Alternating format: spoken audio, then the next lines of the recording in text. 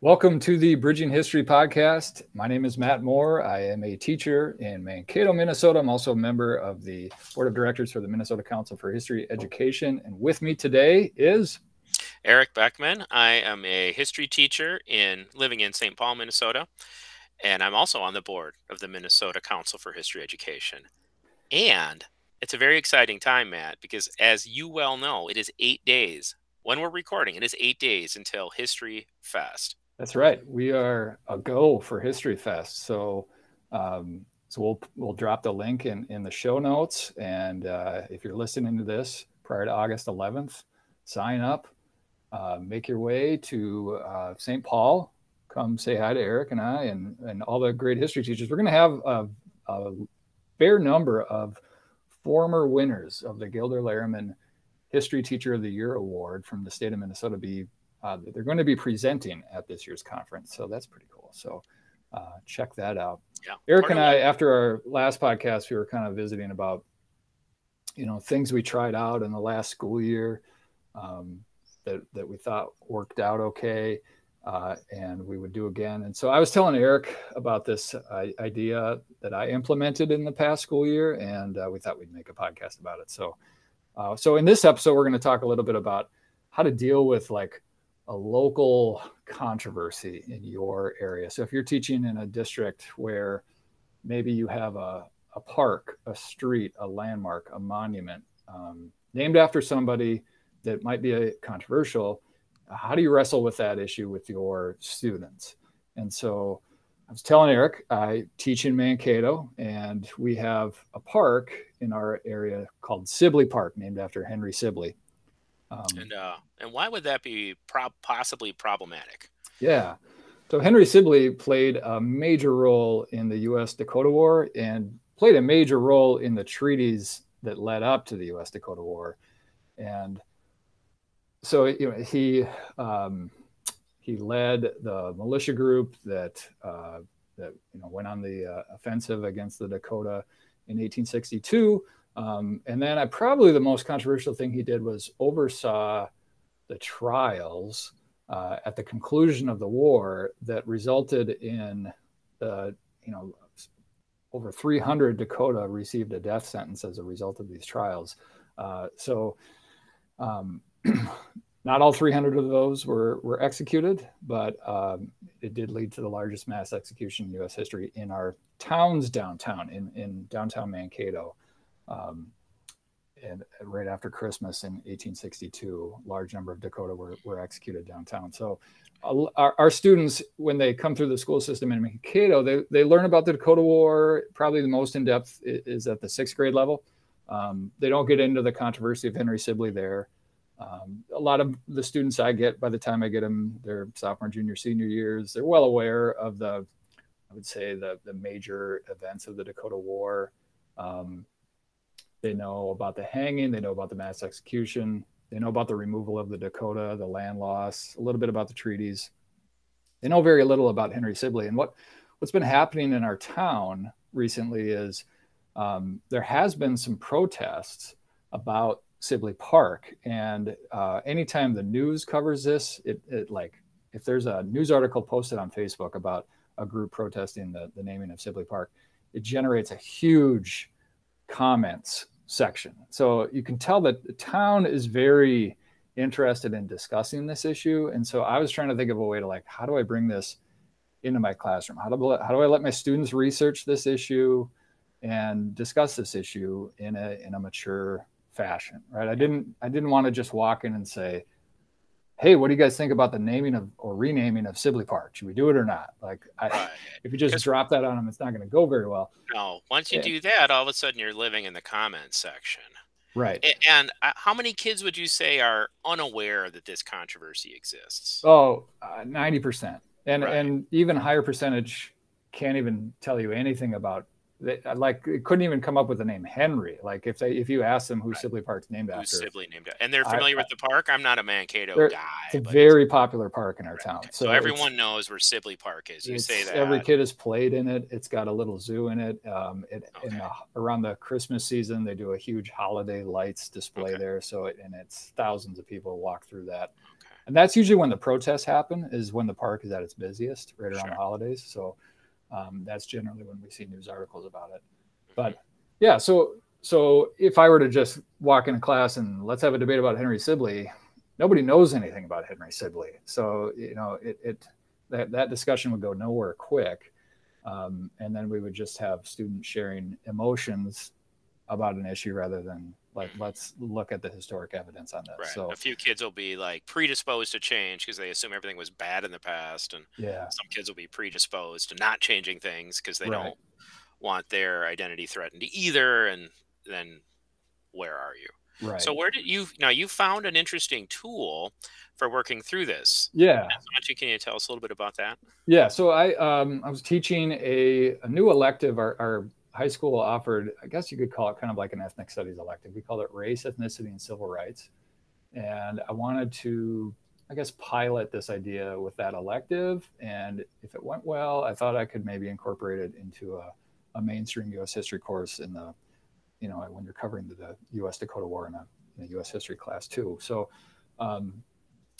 yeah, what I did was, I thought about, well, we're not the first community to wrestle with a naming issue of a local landmark. So I guess I was most familiar with like Charlottesville, New Orleans, the places that have grappled with Richmond, Virginia too, places that have grappled with like Confederate monuments and memorials and streets. And so I did some research. Also, was watching a film called The Neutral Ground, which was made about, it's a documentary made about the process New Orleans went through to remove 4 major Confederate monuments, and stumbled upon what I thought was a really useful tool to frame a lesson around. So New Orleans developed a commission to investigate renaming basically any major landmark in their town, whether it be a monument or a street, school. So the city council created this commission, and this commission came up with what I thought were some pretty good criteria to review, whether or not a landmark should be renamed. So, a citizen of New Orleans could have their voice heard at a city council meeting. They could, make a case that a landmark should be renamed, and then this commission would investigate. And then they use 7 criteria to determine and make a recommendation as to whether or not something should be renamed. And I thought this would be a great way we could use this criteria then. They're broad enough that they don't apply just to New Orleans. So you could use them wherever you live and apply them to whatever controversial landmark you have in your town. And so, there's like 7 criteria. And so it works great. You kind of have like 7 discussion questions then you can have with your class. And there are things like, what does the thing that this thing is named after, the person it's named after, does this person have a connection to white supremacy? How connected are they to this community? Sometimes we know that towns name things after people who were major figures in a community. Other times they're named after people who maybe didn't have a very close connection to a community. How strong is the historical evidence about the harm that this person caused? Those are questions like the commission is going to consider. So what I then did is I knew like my students' background knowledge on Henry Sibley would be kind of shallow. Prior to this last couple of years, my background knowledge on Henry Sibley was very shallow. I didn't grow up in Minnesota. So I did a bunch of reading on the U.S. Dakota War, Henry Sibley. I found some books from, Mary Catherine Wingard has a great book called North Country about, kind of the early Minnesota history. Great sections in there about Henry Sibley. Gwen Westerman's book, Minnesota Makoche, about the history of the Dakota people.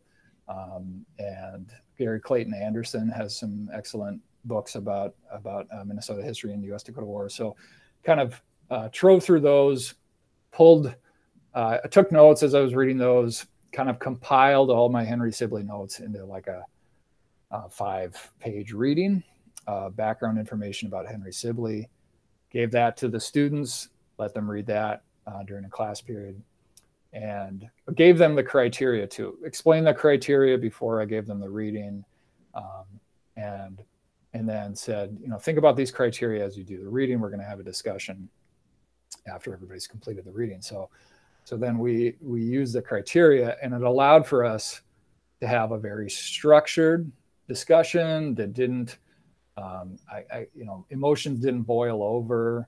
I felt like nobody's feelings were hurt. Students were respecting each other's opinions because it was grounded in the historic evidence. Things that, people's points that they were making were connected to these criteria. And so it took what I maybe could be a hot button issue they might be afraid to talk about with students, and it gave it a framework that allowed it to be, I think, a smooth, discussion.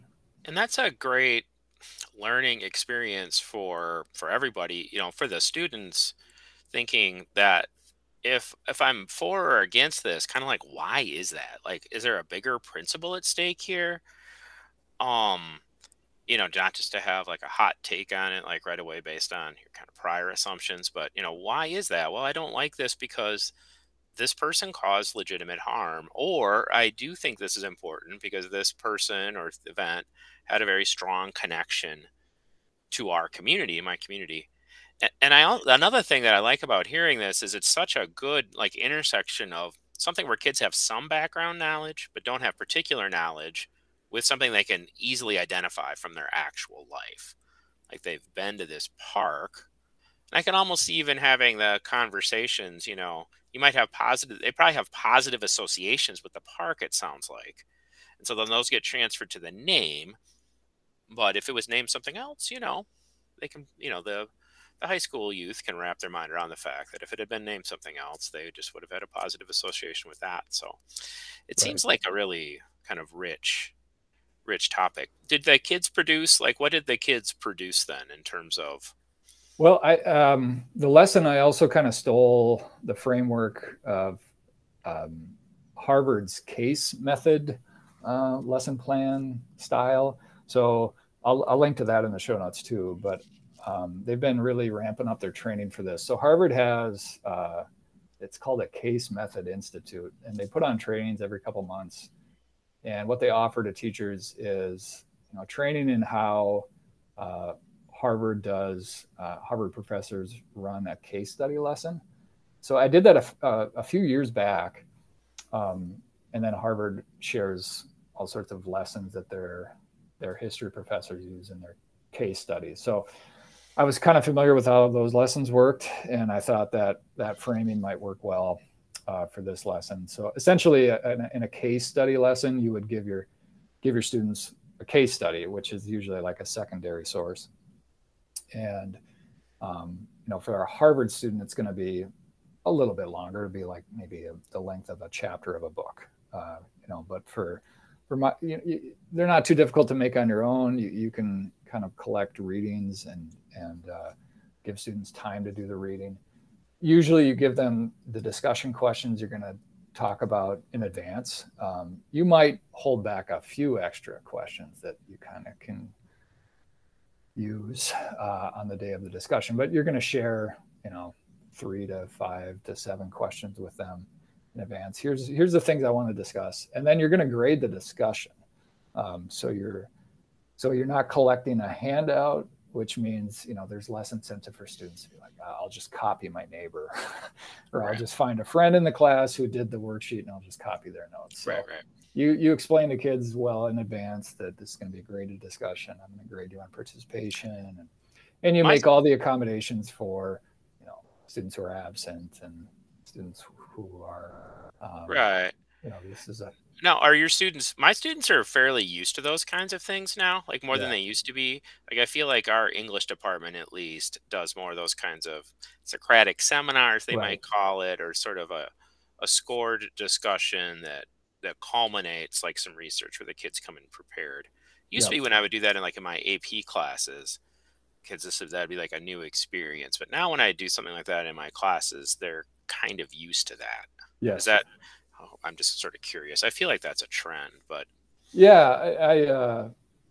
And so I guess the case method started as like a thing for normally grad school students. Harvard has rolled it out for undergraduate students. They found the classes to be popular, so they offer these trainings to high school teachers, thinking that this lesson would be this framework would probably work well with AP students. It has worked well with my AP students, but this race, ethnicity, civil rights class that I tried this out in, these are a lot of them are not kids who have never taken an AP class before or don't want to. These are just mainstream kids, and it worked well for them. Like they, by the time we did the lesson, the class had built up a pretty good rapport with each other, and students felt comfortable sharing opinions. They trusted me that that I could lead a discussion. sure. Yeah, it wouldn't be the kind of thing you'd want to do like week one. Right.